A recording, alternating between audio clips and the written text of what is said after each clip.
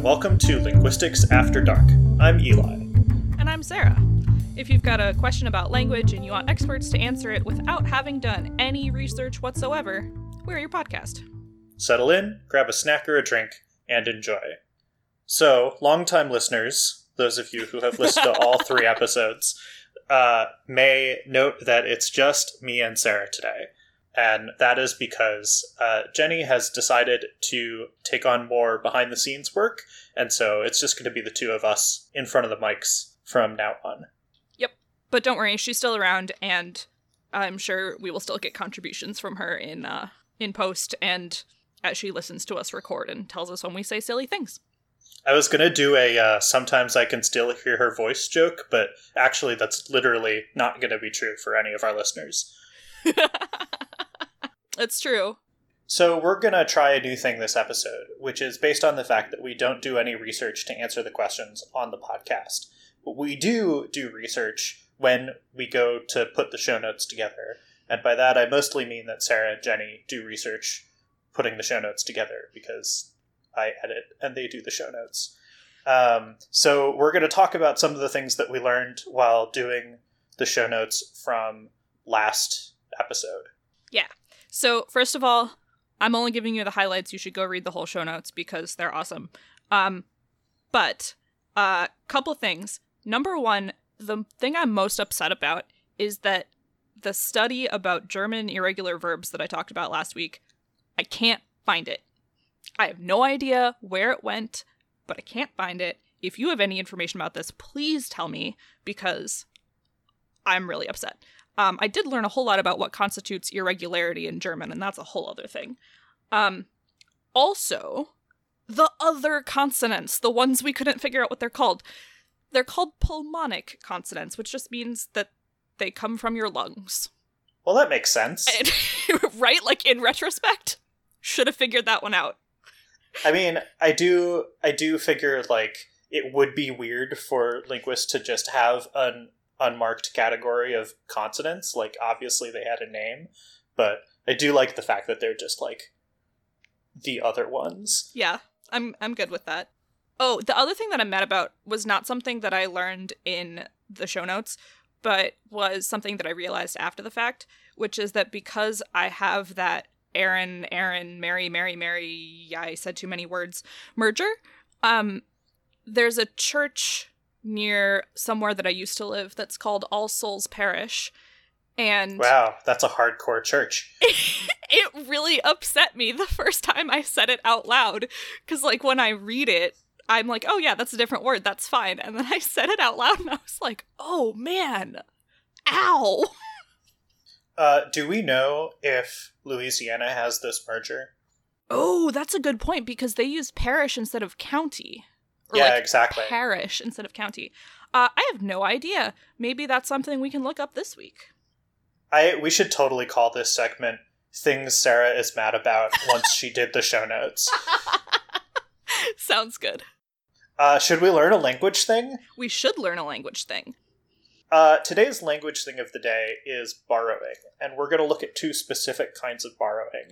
But borrowing in general is when one language takes a word or a phrase from another language. There are 2 main ways that languages borrow. One is through loanwords, and the other is through calques. And as Sarah pointed out to me, the fun thing about this is that loanword is a calque, and calque is a loanword. I learned that from Twitter, so that's not like a novel discovery of my own. That's another thing I'm mad about, frankly. But also I love it. So a loanword is when a language takes a word from another language and basically just uses that word as is, or sometimes because the phonologies aren't the same, they have to change some of the sounds in the word. But it's basically, this word is in a different language and we're going to try to do that as faithfully as possible. And a calque is when a language looks at a word that another language has and translates it part by part, or when we're talking about a phrase, word by word, into the language that is doing the borrowing. And calcs are really cool because they're like stealth borrowing almost. Like they're legitimate borrowing, but it's kind of sub rosa. Nice borrowed phrase there. Yeah, exactly. So we talked about loanword is a calc. It's a calc from German, from the word Lehnwert, approximately, which is just German for loan and word. And calc is a loanword because it is a French word that means a copy of something. Nice. Yeah. So I have like a whole bunch of examples of loanwords and calcs, but one of the ones that I really want to point out is whiskey, because whiskey is, depending on what language you're talking about, whiskey is either a loanword or a calc. Okay. Which is really cool. Whiskey has some like crazy etymology going on. So there's, if we start with aqua vitae, is that? Yeah. My Latin is not. All right. There's a lot of Latin and a lot of French in this, and so, Sarah, just feel free to, like, smack me down. If you want my one piece of advice, the AE says I. Ah. So, aqua vitae. Got it. Aqua vitae is the water of life in Latin. And so it's been used through borrowing to refer to lots and lots of different alcoholic beverages. It was borrowed into various Scandinavian languages, and that is where akavit comes from. Okay. And it was calqued into French as eau de vie, and also into Irish as ishke biaha, which I'm not sure that that's close to correct, but... You tried. I did. We have IPA in the show notes and everything, in the outline. But that ishke is where we get whiskey from. Nice. So English borrowed whiskey out of Irish, which calqued it out of Latin. That's absurd. Yeah. I love words. I know! Words are great, even if they're fake. So there are a whole bunch of like calcs and loanwords and stuff. Some cool ones that I want to talk about. In English, we have the word earworm, which is like a song that you can't get out of your head. And that is originally from German, from Ohrwurm, which is ear and worm. And then one that I didn't know was Moment of Truth is a calc from Spanish. And it comes from Momento de la Verdad, which is the last thrust of a bullfight. Whoa, that's really interesting. Yeah, apparently it came into English through a Hemingway novel. That sounds right. So, bullfighting. But English calcs are cool, but I actually really appreciate the number of French calcs that are out there, because French has this thing called l'Académie Française. Probably not saying that right. No, you're good. Am I? Oh, cool. Which is basically a governing body for the French language, and is bad. I love to rag on l'Académie because it's so dumb. And then occasionally I think about what it would be like if we had one of those for English. And it's just absolutely, like, incomprehensibly funny. Like, yeah. How could you... like, they just dictate, like, the correct... not just the correct way to spell everything, but the correct way to name different objects. And, like, can you imagine how much more boring this podcast would be if people all agreed on whether to call it a sofa or a couch? Or, like, whether to say Mary or marry or Mary? Like, our whole last episode would just go out the window. Well, but that's the thing about... that's the reason that l'Académie is, like, not worth it, is because, first of all, there are... actually, I think there's one linguist in l'Académie now, after, like, 200 years or something. Good job. Like, we're not even gonna get into the fact that they call themselves immortals and they get to carry a sword. Wait, what? For some reason. Oh, do you... yeah, so the members of l'Académie are called the Immortals, and they get to carry a sword. What universe are they from? Napoleon. Oh my god.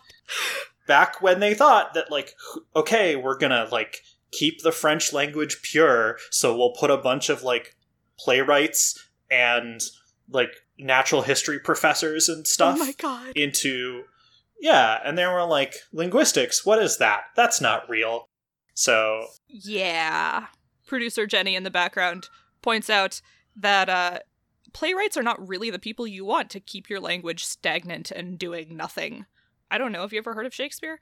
Yeah, I mean, this is the thing, is it's like they claim to issue all of these edicts, and then it's not even just like francophones overseas. Like, even French francophones are just like, yeah, okay, whatever, l'Académie. We're gonna continue. So they have this big thing where they will calc words and phrases that the general populace is borrowing. And, like, the big one there is Le Weekend, which l'Académie hates. I'm not... Sarah, can you say the official... So, the majority of French people say Le Weekend, and, like, that is even what we are teaching our students in their French classes in high school. However, we are also teaching them that technically the official phrase is la fin de la semaine, the end of the week, which, like, fine. Right. And I know Spanish uses fin de semana equally the same way. Yes. But the Spanish-speaking people actually use fin de semana, whereas the French-speaking people don't. And l'Académie is like, no, on all of your official translations, like, if you look at, I'm a dork, I have my phone OS is set in French to help me practice, and whenever I set, like, an alarm to get me up on Saturday and Sunday, it'll be like, le fin de la semaine, and I'm like, why? It doesn't even fit on the screen. Just say le weekend, it's fine.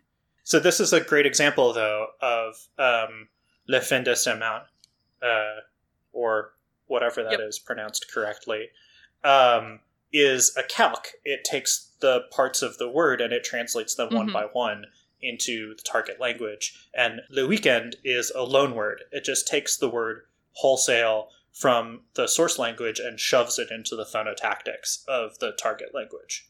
Yes.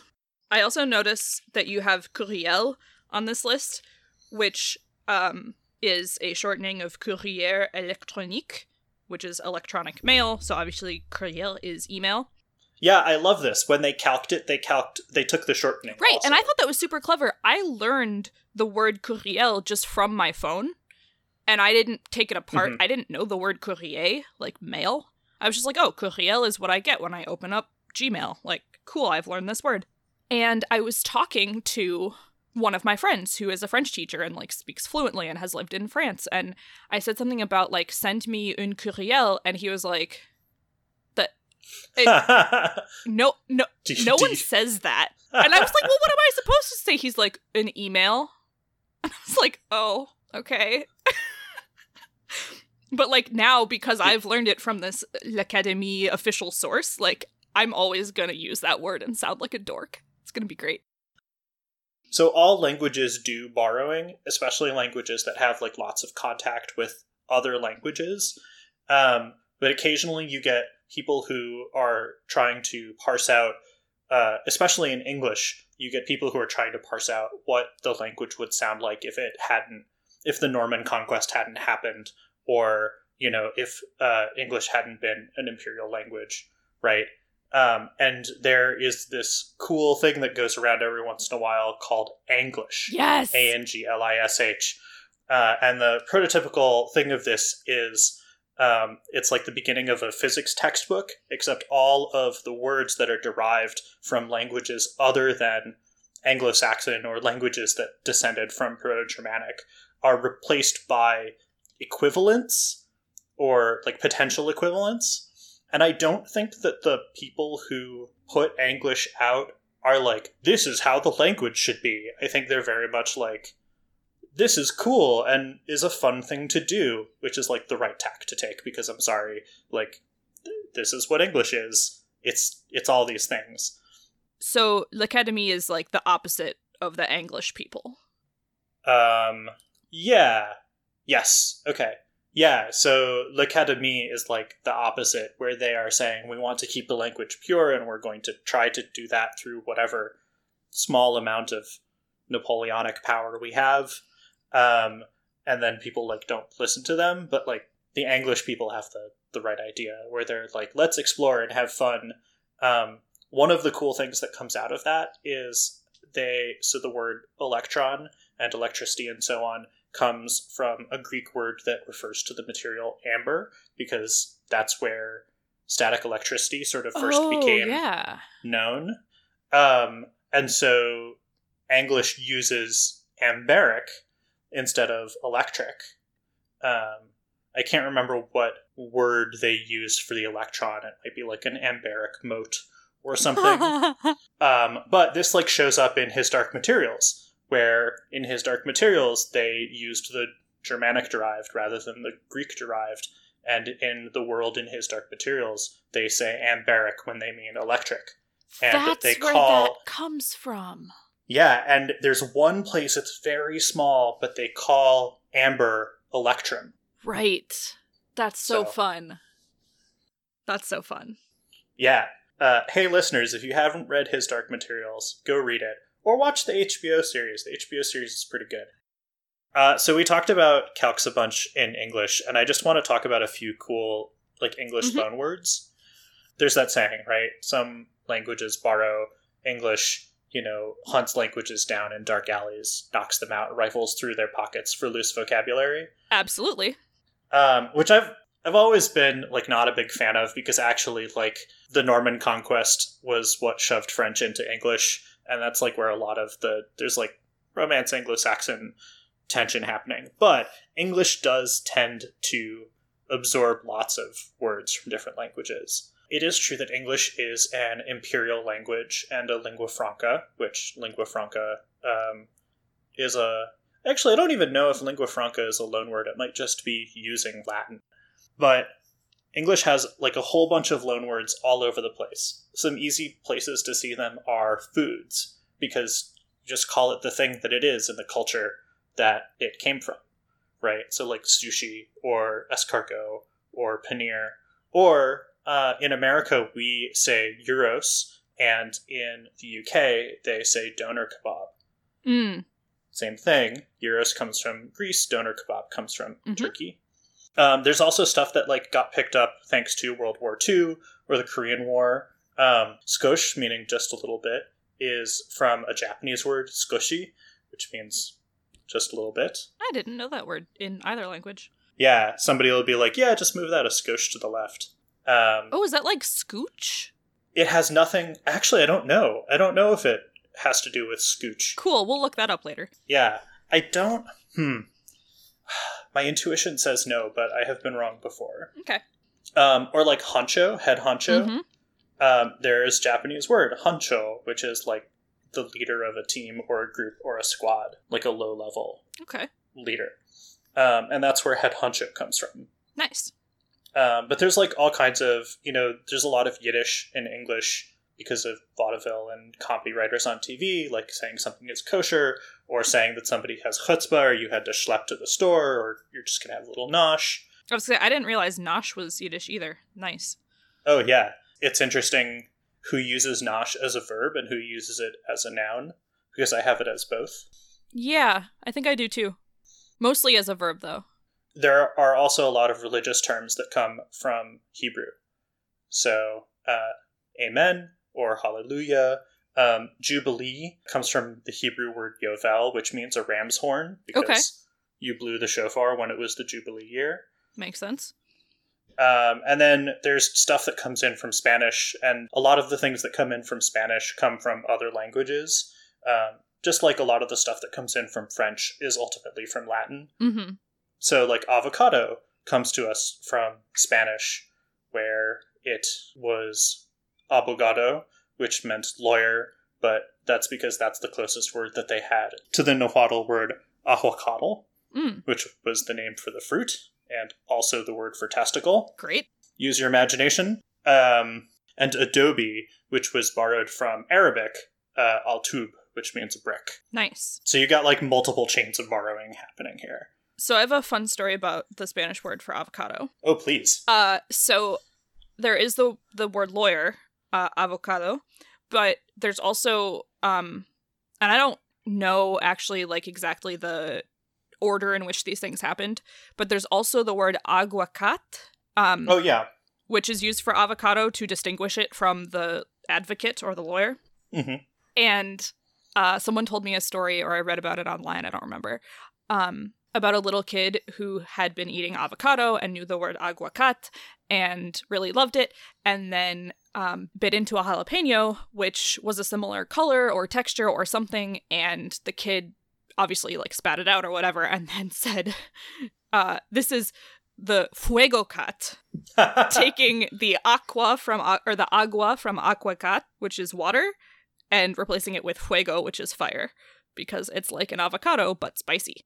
I love that. That's cute. It's so cute, and I love when kids, like, I think we talked last week about how there's a certain point at which kids can start to analyze and break down the parts of words. And so it's, like, adorable, but it's also like, hey, you're really smart, actually. You can put, like, water and fire as opposites, and you can be like, this thing has water in the name, and this thing is like it, but it's hot. So it's a fire thing. That's so cool. Brains are so cool. Brains are super cool. Yeah, we should do a thing on language play at some point. Yes. Send us your language play questions. I know someone sent in a question about, like, spoonerisms when you flip sounds that we haven't gotten to yet. Send us more things like that. Maybe we'll do a thematic episode one day. Yeah, we could do, like, spoonerisms, Pig Latin, that kind of thing. Yeah. On the topic of real language questions sent in by you, our real listeners, send us things. If you want to send us a question, you can email it to questions@linguisticsafterdark.com, either in text or as an audio recording, especially if you are asking about phonology and accent questions. We would love to hear your voice and how you pronounce things. Or you can hit us up on Twitter or Instagram or Facebook or Slack. Anywhere you can find us on the internet, we will get your questions. Everyone should send us recordings of themselves saying, Aaron, Aaron, Mary, Mary, and Mary. Also, perish, and perish like the guy from the Raven Boys, if you want. Oh, yeah. Let's just get all of those recordings. It'll be great. And we'll do something with them, probably. I don't know. We'll listen to them and we'll be excited. Okay for they asks via Twitter. I was listening to a podcast about the Irish language, and it mentioned helping vowels. Are there any other languages that do this? It seems pretty useful. Cool. That's a great question. Thanks for asking it. Eli, do you know anything about this? Because I don't. I can save this from being a Rule 3 question. Thank you. Go. Tell me things. I want to learn. Well, I will tell you that I'm drinking a Hopewell Goes called Table Salt, and it's really good. It's called table salt? Yeah, well, Goes is like, it's like a style of beer that's like goes well with salt. Okay. So I think there's a little bit of salt in here. The concept of putting salt in your beverage seems really counterintuitive. However, I am drinking Perfectly Plum Summer Seltzer, and seltzer originally was named that because it had salt in it. So yeah, awkward. This doesn't. It frequently no longer has salt in it, but that's where the word seltzer comes from. You could probably add just a little bit of salt. It would amp up the flavor. Yeah, that's fair. But this is not Cooking After Dark. This is Linguistics After Dark. All right. So let's talk about helping vowels. I only know this because I went to Ireland last year, and so I did a lot of looking up stuff about Irish beforehand because of who I am as a linguist. Irish has this thing where, I'm going to get the phonotactics a little bit wrong, but basically they don't do consonant clusters, or in a lot of scenarios they don't do consonant clusters. Okay. And so in places where you would have a consonant cluster, there's an epenthetic schwa. For people who don't know what that means, it just means that there's a schwa that gets inserted when you say the word. Cool. So you get this schwa that gets inserted between two consonants so that they're not a cluster. And it's just part of the rules of the language, of the way that people say things. Oh. And I think it probably sometimes is sort of just interpreted as like accent, but it is an actual part of the rules of the language. Sure. Oh, yeah, all right. So I just didn't know what the word helping vowels meant, because Japanese does that when they borrow English words, right? Yeah, although Japanese is a little bit different because it has sort of a really strict Moraic, like consonant vowel thing. And Irish does do consonant, vowel, consonant syllables, or Japanese will also do it at the end of a word. Well, so the right. circumstances are different, but yeah, totally. You're absolutely right. I've been playing this game called Zen Koi that Jenny introduced me to, actually. And it's a Japanese game where you feed fish on your phone and then they turn into dragons. It's very fun. Sounds very Japanese. Yeah. It's very relaxing, hence the name Zen Koi, obviously. But all of the breeds of fish are Japanese names, and it's really fun when I find the ones that are obviously, I'm going to get this backward. Is it a calque or a loanword? Calque. Loanword. Loanword. Whatever. Borrowings from English, or just transliterations almost of English words. Like there was one that had polka dots on it and it was called Supoto. Oh, yeah. And you say it and you're like, oh, spot. But Yep. you put in the su, because you can't say S and P back to back, and then you have the extra O on the end because you can't end it with a T. Supoto. Yeah, this shows up a lot because English has a bunch of, especially S, and then a stop, and then R, right? Yeah. We have a lot of those clusters, and so when that gets borrowed into Japanese, I think my favorite one that I learned in first year Japanese was McDonald's. So that's McDonald's. Oh my gosh. And you just it's just everywhere. Oh yeah, that's true, because like English you can start words like SPR. You could be like spring. Uh-huh. And if you wanted to say that in Japanese, you'd be like supuring. Yeah. I mean, a lot of Japanese speakers also speak English, and so the way that I was taught anyway is that those vowels get quote unquote swallowed. Mm-hmm. And so you really they're there, but you just try to go as quickly as you can past them on the sidewalk and don't look at them.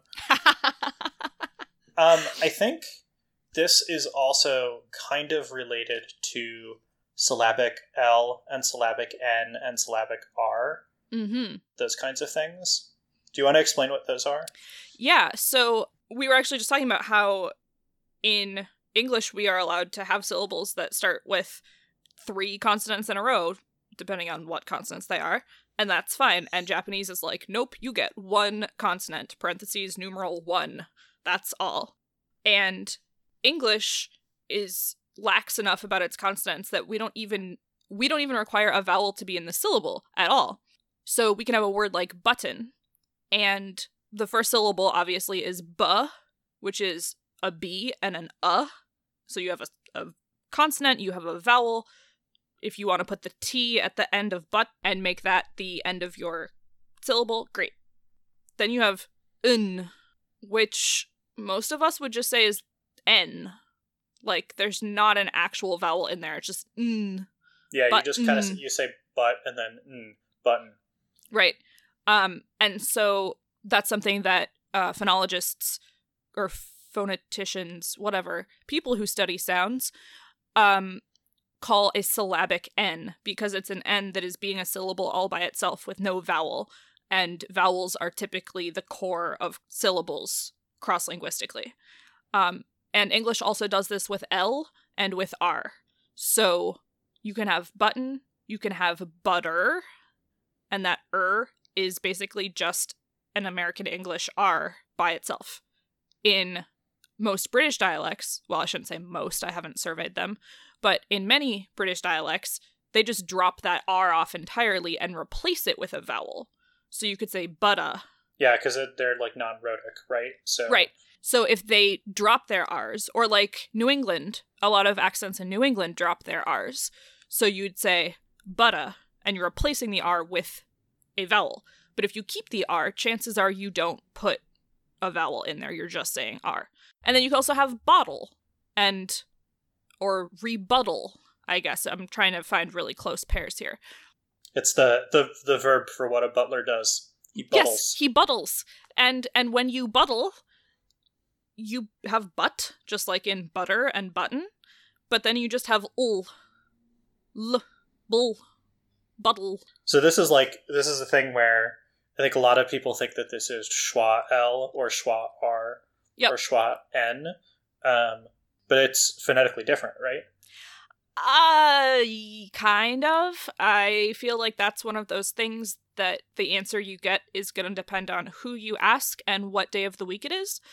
There's different conventions for how to notate those sounds. So some people will do a schwa and then the letter. Some people will just do the letter and put a little hash mark underneath it, which is the IPA diacritic symbol for is syllabic, even though it's a consonant.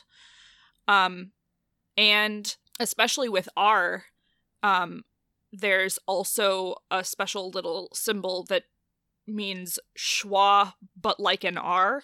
Schwa, but make it R. Yes, exactly.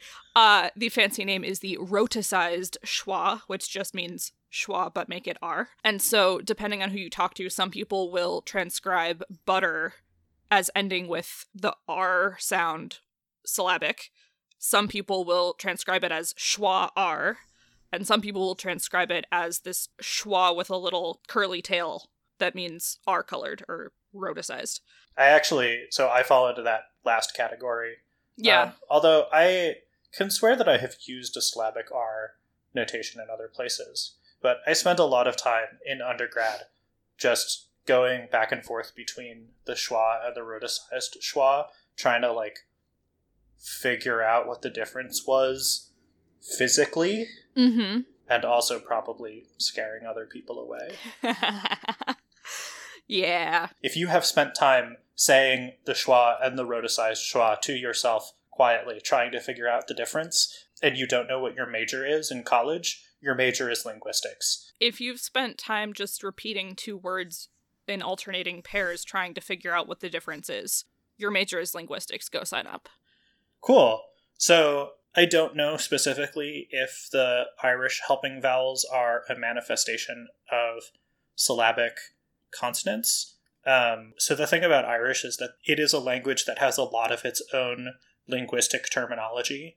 So it talks about broad vowels and thin vowels, or broad vowels and slim vowels, and broad and slim consonants. And there's a lot of linguistics that was done on Irish by Irish people before linguistics sort of had a global organization happening to it. And so there are a lot of names for things that happen in Irish that are not necessarily sort of what a academically trained linguist would call them. So it's kind of hard to say about, does it fit in this category or does it fit in a different category? I'm just thinking now about the Irish linguists in the past being like the common French people, and then academic linguists being like l'Académie, except that academic linguists aren't jerks about it. And the Irish people are like, you say epenthetic schwa. That's nice. We say helping vowel. Right, and just if you want to study Irish, you just gotta learn their own terminology, because they're like, yes, we understand that you have words for this. We do too. Okay, bye. Yep. That's great. Yeah. Do we get swords as academic linguists? That sounds really dangerous. I'm not sure I would trust my academic linguist friends with swords. That's true. All right, shall we move on to the next question? Yes. Actually, our next question is going to kind of continue on this theme. Caitlin G asks via email, how do linguistic rules emerge? For instance, in my intro linguistics class, we're currently talking about phonotactics and how a lot of languages have specific rules as to what sounds can go where in a syllable. How do those rules develop, and why do different languages have stronger or weaker rules? The last sentence of that question is a really interesting thing to say about stronger rules and weaker rules. Mm-hmm. Because I personally don't think about rules as being strong or weak. There are rules, the way that I was taught, there are rules that can counteract or prevent other rules. Okay. But stronger or weaker rules to me seems more like an optimality thing, like an optimality theory thing, where things can have a certain number of strikes or they are ordered in a certain way. So I'm not quite sure which thing was meant by Caitlin here, but I think there is a lot of really interesting stuff to talk about how certain kinds of phonotactics evolve and the historical linguistics implications of them. Yeah. How do these rules develop? Over time? I mean, that's cheating, but it's also true. Like, there are a lot of different ways, and some of the sort of more famous stories are things like a king had a lisp, and that's why Castilian Spanish has a th instead of an s sound. Wait, is that really true? I don't know if it's really true, but that's a story. That's the story. Huh. Cool. But there's also, I mean, the straightforward and also unsatisfying answer to this is somebody started talking that way, and other people also started talking that way. Mm-hmm. You know, you get sound changes that happen over a period of time within a group that is basically only talking with itself or is being influenced by a group that they're newly in contact with. But it's tough to say what the motivation behind those things is. The other thing that I was just thinking of is every language has to make decisions about the things in it that it cares about. Yeah. Which we talk about languages, like as linguists, we talk about languages as if they are sentient and conscious a lot, which they're not. Languages are the way that they are because humans are the way that they are. And every time I have a student complain about languages being complicated or something just doesn't make sense, I'm like, hi, have you ever met a human? That's how we do things. Yeah, not to like take you off track, but I think it's kind of important to keep in the back of your mind for this question, for folks who are listening, that like language is an organic, evolved thing. And just as there are evolved structures on the body that don't make sense anymore or are byproducts of other kinds of things, like keep that in mind, that language is a human thing. It's not a mathematical or like a Platonic concept. Right. I'm just going to keep thinking about l'Académie all day now, but I just had this image of if language is an organic thing that grows and develops over time, it's like a tree or an animal or something. And I just had this image of l'Académie d'Arbres, the Academy of Trees, and someone just showing up to the tree in your front yard and being like, no, that's not what leaves look like. Oh man, l'Académie is the HOA of Francophones. Yes. The Homeowners Association, the Tongue Owners Association. Nope, we're done. Nope. Okay, anyway. But yeah, so like languages evolve and grow like a tree does, and like animals do, and like humans do. And sometimes, like Eli said, the reason that something happens is because someone did it and then kept doing it, and other people imitated them for whatever reason, whether because they're the king and you want to respect the king, or because you're like that 7th grader who sees that their friend has changed their handwriting and is now dotting all their I's with circles instead of dots, and that's really cool. So I'm going to dot my I's with circles, or I'm just going to not dot my I's at all and look really hipster, or like whatever. People talk and imitate each other's speech in the same way. But also, when we think about the way that humans learn languages and develop languages, right? Because like there's a direction or a understanding by which, you know, English or French or whatever language exists in the world right now. And if you take an infant who was born 5 seconds ago, they can acquire that language and they can learn that language. So part of this is about how a newborn brain can take a language and understand it, but in a kind of reciprocal way, languages have evolved over time to be understandable by infants and to be learnable by infants, because if infants can't learn a thing eventually as they grow, then it's not going to survive, because that's how humans are. So anyway, languages have to make all these decisions about how they're going to present information. And we have obviously this huge range of sounds that the human mouth can make, but not every language has every sound in it. every language has had to choose which sounds they care about. And some languages, English has so many sounds. And that's what makes English hard for speakers of some other languages, because if you come from a language that has very few sounds, and suddenly you're having to differentiate all these different English sounds, you're like, what's even happening? On the other hand, because English has so many sounds, it can cram a bunch of them together, and it has more options for making like individual syllables different from each other.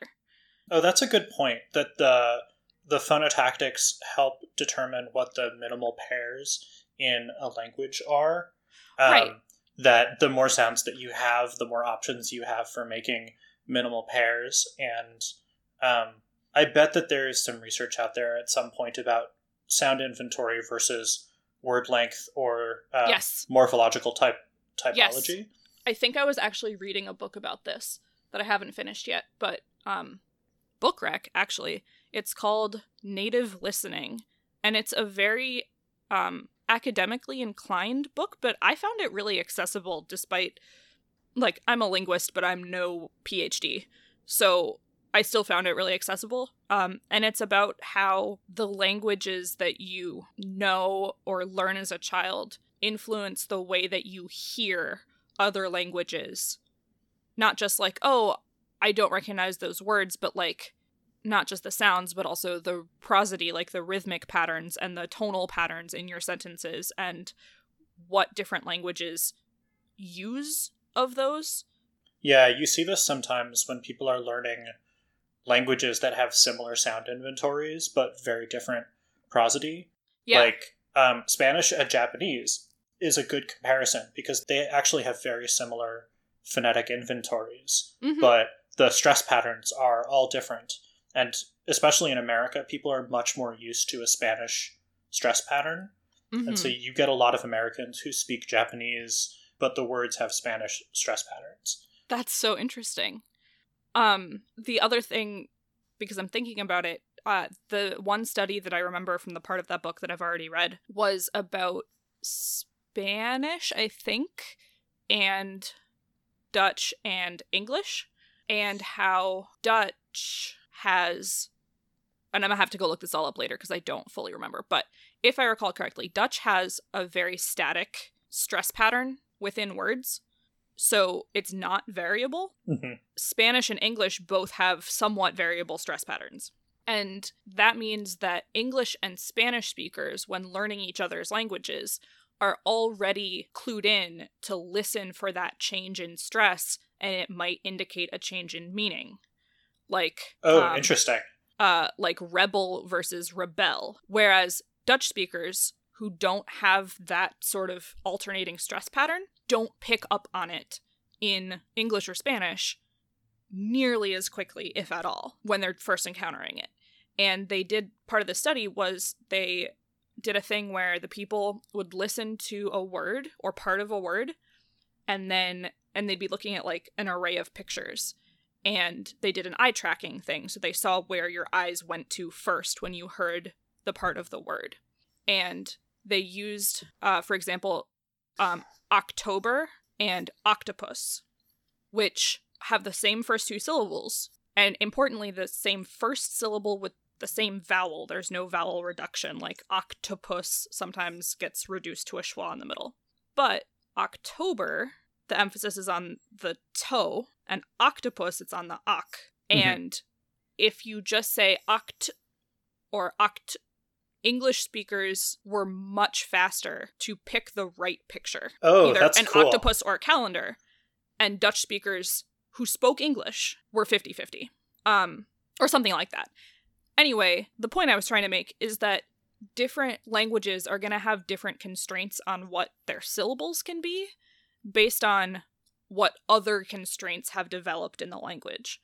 You can't have all of the different things. Yeah, you have to pick and choose a little bit about where you're going to have a lot more of something and where you're going to kind of have some ambiguity. Yeah.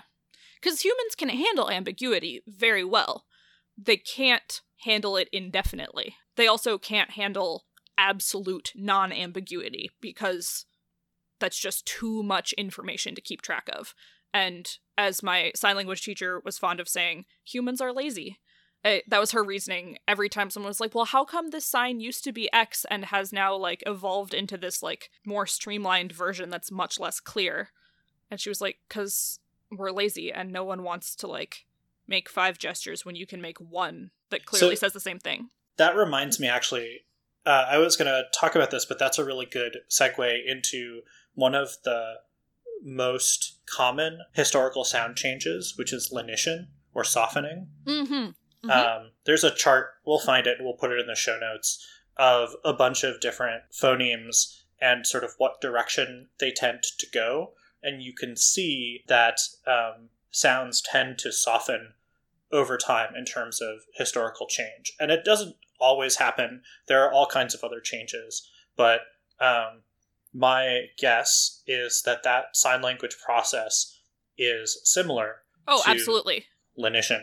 And this is one of the sort of pet peeve things, which is like, it is speakers being lazy, but it's not people being lazy. It's the vocal apparatus being lazy. And that's actually what I was going to say is she would joke and it would be like, because we're lazy, but it wasn't in like a, ugh, humans are so lazy, why don't we say it the right way anymore kind of way. It was humans are lazy, humans are economical. Yes. Like, economical is a much better way to put that. Right. Like, your brain has so much information to process all the time. And so when it comes to the possibilities of language, this is why infants have the capability to distinguish between every single possible sound and every single possible, like, syntax thing and every single possible everything. And they learn pretty quickly, like within a year, which sound patterns matter, and they get rid of the rest of them. And they will learn this even if you did not intend them to learn this, and that's where Creole languages come from. Mm-hmm. If you have two cultures that meet and they trade and they interact, and eventually, they're going to shack up together. In the immortal words of my morphology professor, Rand Valentine, you sell enough fish together, eventually you're going to have a kid. Amazing.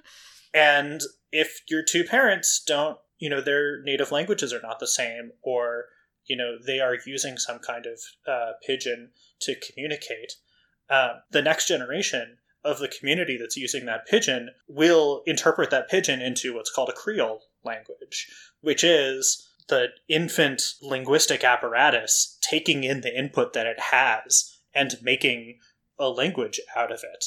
Mm-hmm. Also, just to clarify, we mean pidgin, P-I-D-G-I-N, which is like contact language, not like a bird. Yeah, it's a technical term for a not quite language that occurs when two groups of people that don't speak the same language need to develop a communication strategy. Yep. And then, as Eli said, if that pidgin sticks around long enough for kids to start learning it, it will become a Creole, which is just a pidgin but codified and growing into a real language of its own.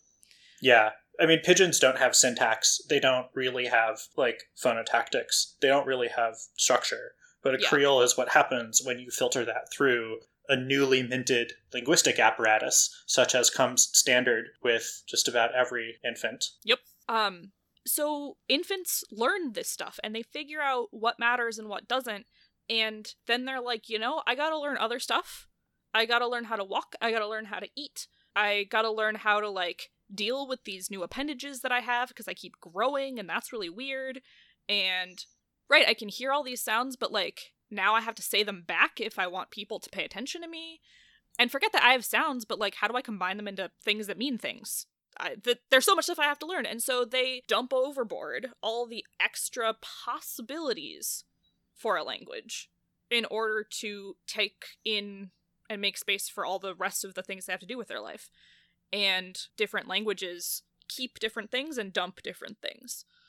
So I guess kind of what we're saying is phonotactics are a way to build in some redundancy to make up for that lost variation, right? That if you have those rules, then if you miss some information coming in, you can unconsciously reconstruct it because you know the rules that the language has to adhere to, which you've developed by learning that language. Yes.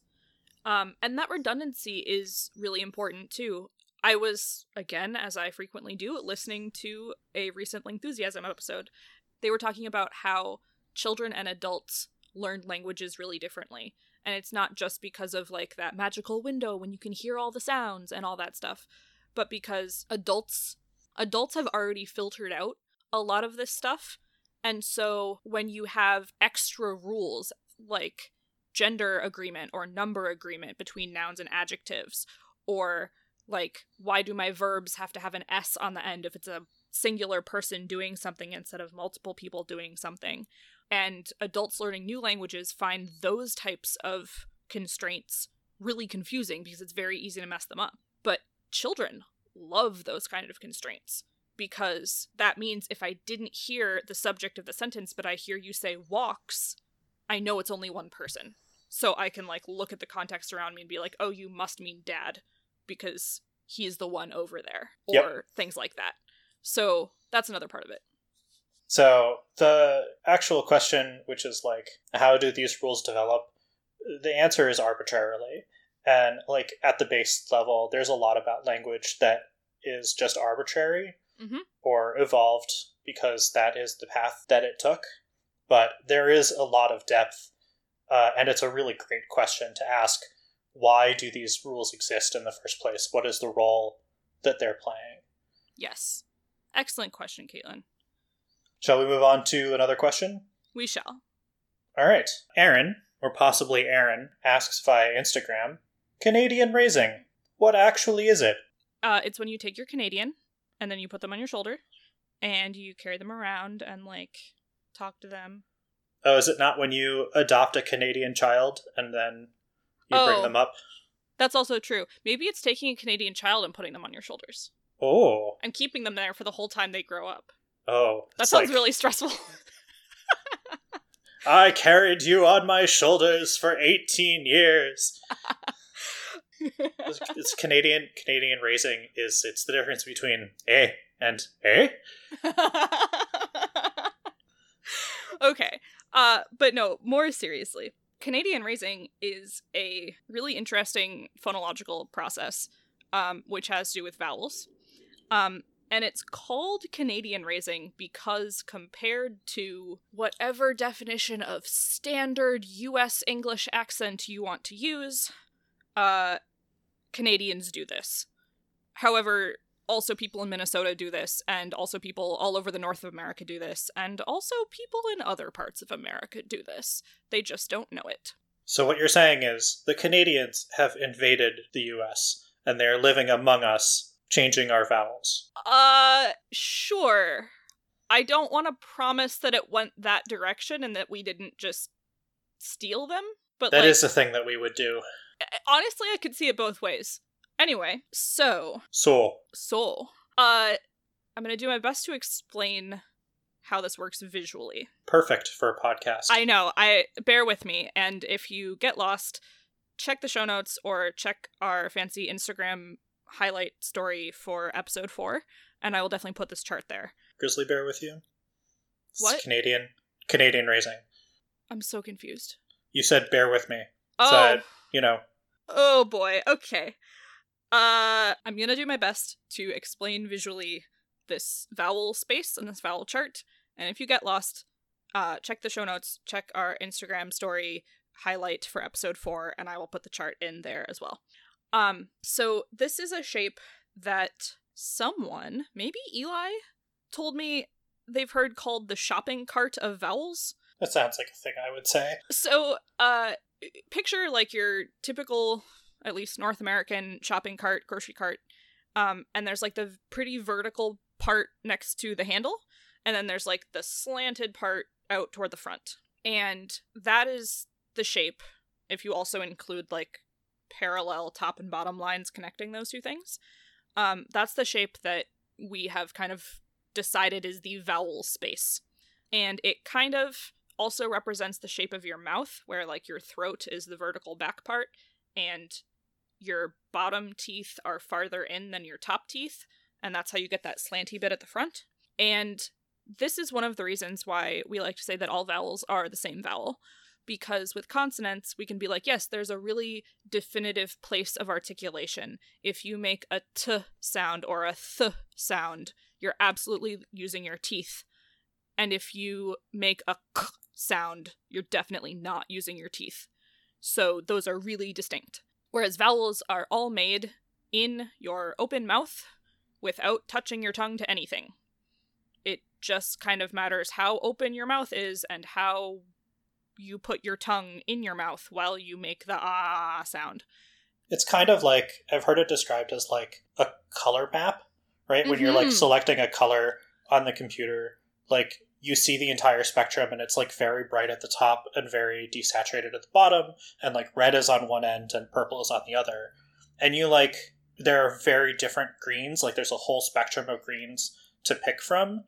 And like, by the time that you are at orange, you are very obviously not in green anymore. But if you had to pick a point where it stopped being green, you couldn't do that. Yes, that's an awesome example. The other thing I was thinking of is like a trombone. Like, yeah, if you just have ever seen someone like hold the trombone closed and play a sound and then just let the slide go out and it's like, meow. And you're like, at what point did any of those notes change? I don't know. So that's good. Consonants are like a trumpet or another like valved brass instrument, and vowels are like a trombone. Yes. So, as I said previously, English has a ton of sounds. So many sounds.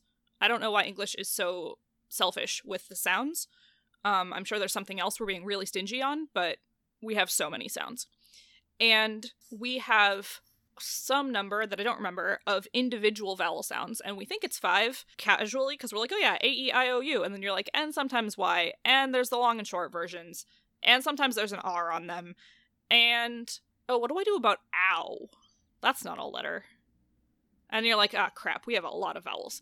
And we do have a lot of vowels, and we have things like ow that are what we call diphthongs, which means 2 sounds that are pronounced as one sound, or like you hear them as one sound. So ow is a combination, if you say it really slowly, and this is where you're going to start to freak out the people sitting around you, so welcome to the club. Bonus points if you're doing this on public transit, although given the timing of everything, cut that part. Anyway. I don't know. I hope some like healthcare workers and other essential service providers are having their day brightened by listening to us ramble on about weird linguistics things. That's true. And if you are, we love you. Thank you so much. So if you say ow really slow, you're going to get ah, ooh, ow, ow, ow.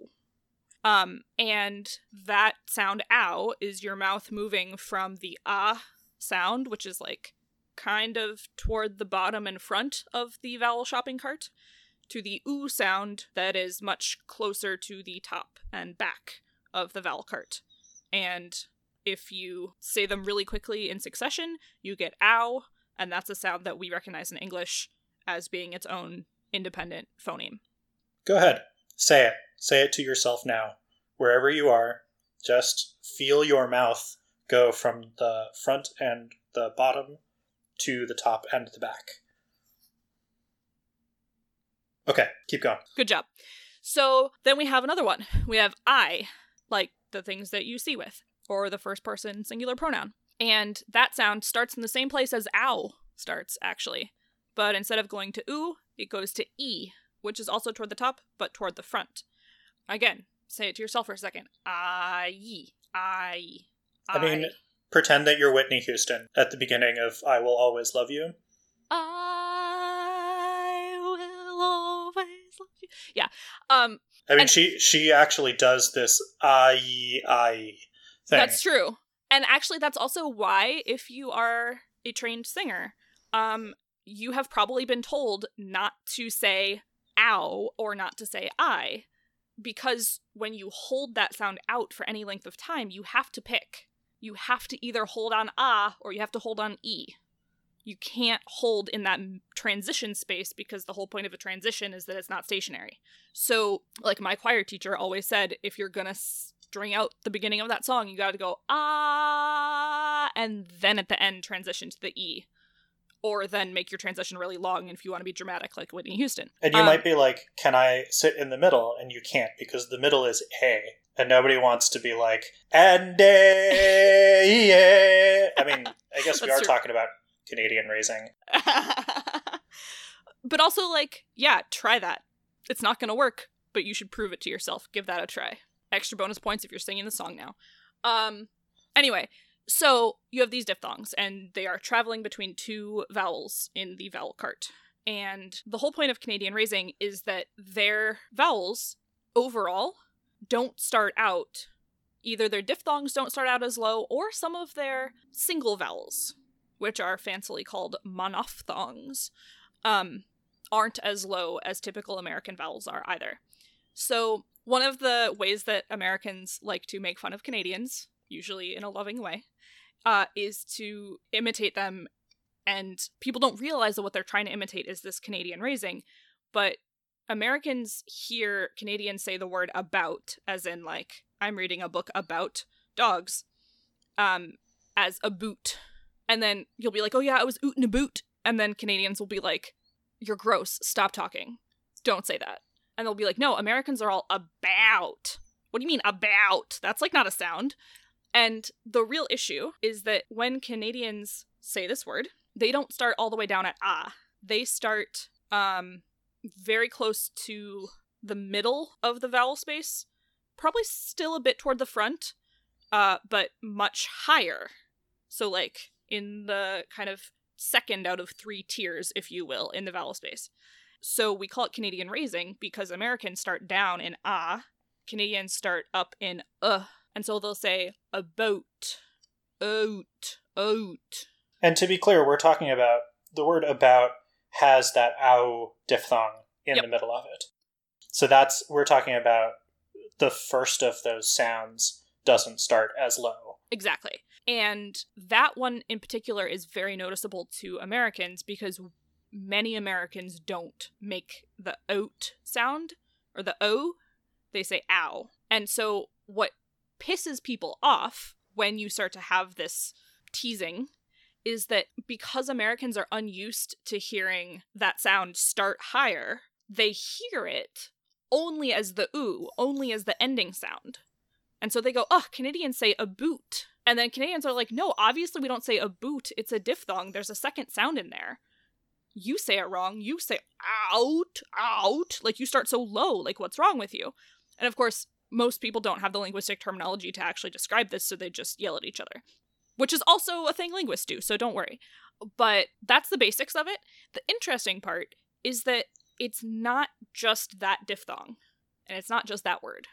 Like I was saying before, people from Minnesota also raise a lot of their vowels. That O, when we make fun of people from Minnesota, is just the same O that we would say, but higher. O instead of O. Actually, technically O is a diphthong also. It starts at O and goes to oo. Yeah. And so they start, Minnesota, yeah, they start with a higher version of O.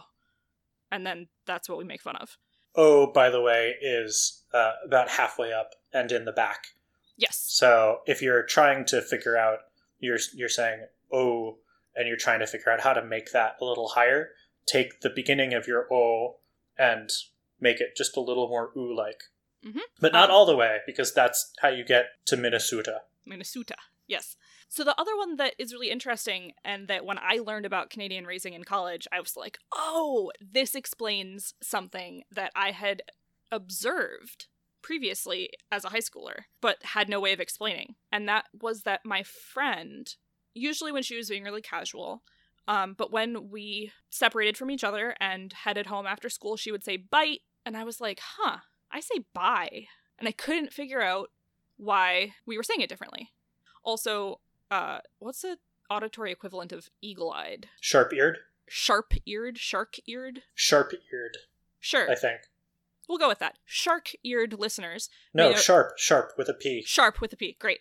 Sharp-eared. I like though that you took the mold of eagle-eyed and you were like, well, it has to be another animal. Well, right? Sharks are known for having good ears. I was like, are they actually? Anyway, sharp-eared, keen listeners. may notice that I have a lot of raised vowels in my speech, and I don't know why. I think it happened when I moved to New England, but, like, it might be in the outtakes later, I don't know, but I actually messed up saying a boot the first time, because I just actually say a boat most of the time, despite never having lived in Canada or Minnesota. And I don't live quite up enough in the Midwest to have raising myself. Yeah. But I got it somewhere, and it's really strange. My whole vowel inventory is a mess. Anyway. It's okay, they're all the same vowel. It's true, they are.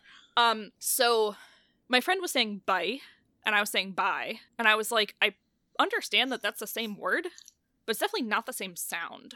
Like, what is she doing? And then I found out in college, in one of my phonology classes, phonetics, I don't know, in one of those sound classes, that the sound I, like I said, is a diphthong. And you can either start it down at like ow, I, or you can start it at like out, and you can say I. And we parse it as the same sound because, based on one of the phonotactic rules of English, it is the same sound. What bothers Americans about the way that Canadians use both of these raised sounds is that they don't use the lowered sounds in specific instances where Americans do. Americans raise those sounds in a lot of words, but they don't raise them in about and ride, and Canadians do raise them in those, and that's what bugs people. The I sound typically in American English only shows up when the sound after it is voiceless. So like a K or a T or a P. So we've talked a little bit about minimal pairs, which are two words that are almost exactly the same, except for ideally one single sound. And the fact that that sound separates two words tells you that both of those sounds mean something and matter. So in English, you can bite something. You can have a bite of food, and you can bide your time. And we spell those almost exactly the same, except for the T and the D, and we hear them as basically rhyming, but they don't. Bite has that raised I, and bide has I. And that follows a really reliable pattern. You can write a paper, but ride a bike. Bike is also raised. When there's no consonant after it, we keep it low. So we say buy and fly and try. And what was bothering me about my friend's speech was that she was raising it even though there was nothing afterward to tell her to do that. And I couldn't figure out why. And then I learned, and I was like, whoa, that explains everything. That's so cool. And now it's something that I say. I will say bye, especially when I'm trying to be, like, silly or casual, because people will understand it, but it's, like, funny, because it's not what you expect. And so my, like, pet peeve about Canadian raising is that everyone's like, oh, it's a Canadian thing, and it's weird. And I'm like, no, it isn't. It's the exact same thing that you do with the word bike. You just don't know. But now you know. But it's one phonotactic rule that is different in another dialect. Yes. And actually, as I've said all of that, about ends with a T. So yes, I was going to point this out. Out. Americans you would think would raise that. But apparently we don't apply the raising rule to the ow sound, but Canadians do. So I would guess that if you're a Canadian listening to this, please tweet at us or something and tell me if I'm right. I would guess that many Canadians would say crowd, like a crowd of people, still with ow. And I would guess that they say ow when they get hurt, and they don't say oh. Maybe they say that, I don't know. They probably don't ask, who are you? That sounds like, who are you? Almost, yeah. Well, I guess it would be right between ow and ooh, because that's what Americans think that sound is. Anyway, I'm pretty sure they don't say, who are you? I'm pretty sure they say, how are you? But when they close it with a T, they apply the raising rule, and most Americans do not. And that's what pisses Americans off. So there you go. I don't think there's anything I can add to that. That's a great answer to the question of what Canadian raising is. I love Canadian raising. Also, if anyone has a small Canadian that wants a ride on my shoulders, I could do that too. One day we'll have a live show, and that can happen. It's true. All right. Shall we talk about Eli, last time's puzzler? Please remind us what our puzzler was. Absolutely. So we have a puzzler every episode, and last episode, our puzzler was, what do these words have in common. And the words are assess, banana, dresser, grammar, potato, revive, uneven, and voodoo. And the answer, which it took me a little bit to get, and then like a light bulb went off in my head, is that if you take off the first letter, what's left is a palindrome. It's the same backwards and forwards. Because the answer that was given when I found this puzzler was if you add the first letter to the end, it becomes a palindrome. Which is by definition. So you get like yep. bananab? Yep. Or dressered grammar? Potatope? Potato. It's a high quality potato. Reviver. That's a real word. One day, we'll open a linguistics themed bar and we will serve grammars. That's excellent. I nominate that we call these spallindromes. Spellindromes. I love it. Do you know about immordinal-apps? About what? Immordinal-apps. So, an immordinal-app, spelled the way that palindrome is spelled, but backwards, okay. is a word that when you reverse it becomes a different word. Oh, nifty. So it's not just like a word that isn't a palindrome, it's a word that becomes a different actual word when you reverse it. So like dog and god. Exactly, yeah. Nice. Those are immordinal-apps. Nice. Okay. So do we have a new puzzler for this week? We do. So just in case anyone wasn't clear, as a group, we are really big fans of Car Talk, and we are sad that it is off the air and that at least one of the Tappet brothers has passed away. But we have really a lot of love for them. And so in addition to kind of stealing their show format, we are also stealing some of their puzzlers because their puzzlers are baller. So this puzzler came from Car Talk, who got it from Bill Denlinger, whoever that is. Thanks, Bill. And it goes like this. My cousin Bruno put up a bird feeder in his yard. It was nothing fancy, just a flat board with raised edges, kind of like a shallow cigar box, with the lid removed, so that the food wouldn't fall off. Sarah's insert here. I've never seen a cigar box. I'm imagining this is kind of like a baking sheet with raised edges. It's got a little bit more height to it, but I mean, think like a shallow shoebox, basically. Okay, so like maybe like the lid of a shoebox. Okay, so he has this bird feeder that's kind of like the lid of a shoebox. As Bruno sat in his recliner in the living room, watching the birds come and go, he noticed a peculiar thing. On some days, the birds would all fly into the feeder from the north. On other days, they would fly in from the south. And on some, they seemed to fly in from all directions. The birds weren't tagged, and Bruno didn't know anything about them, but they appeared to be the same birds. He wondered why the birds didn't fly into the feeder from the same direction every day, but had this really peculiar behavior instead. He couldn't explain it until one day he noticed something while he was outside filling up the feeder. And he said, "Aha!"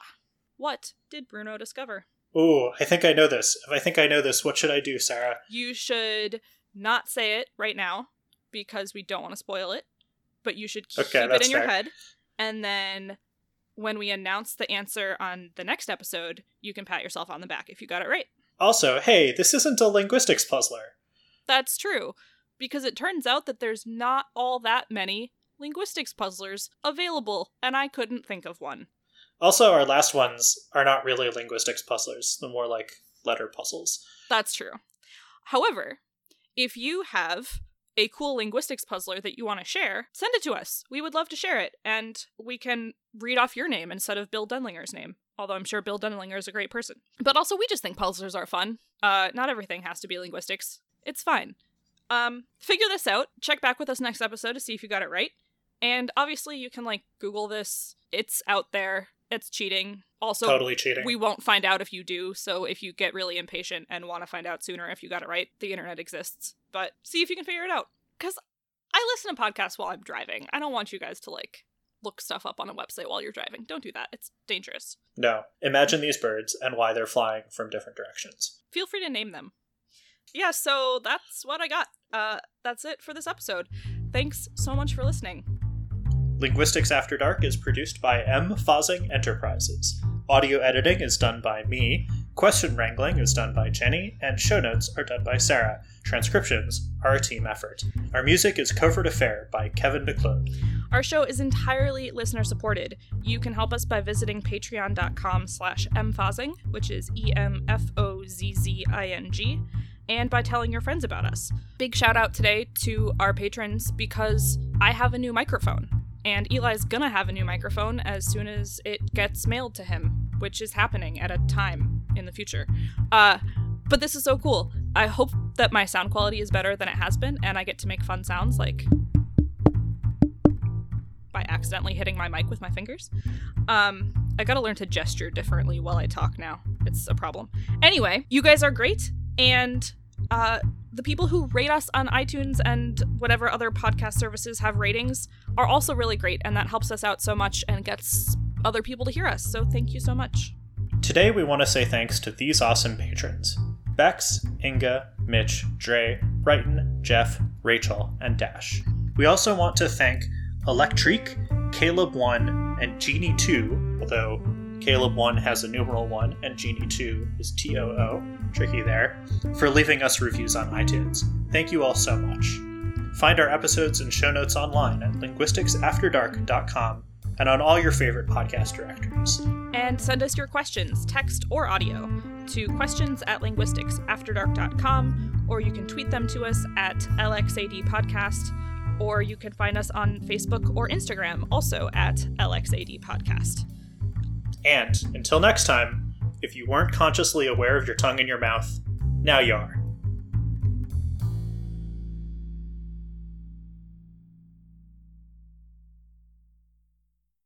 I was staring at the word loan word and thinking, this is not what happened to that word.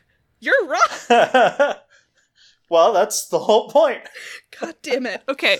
Whatever I said before was a great lead-in. I think you're just going to have to pull it and put it where it now. Oh my god. Actually, I don't even know if lingua franca is a loan word. It might just be using French. Latin. One of the typical ones you always hear is someone saying, oh, a boat. No, shoot, I did it wrong.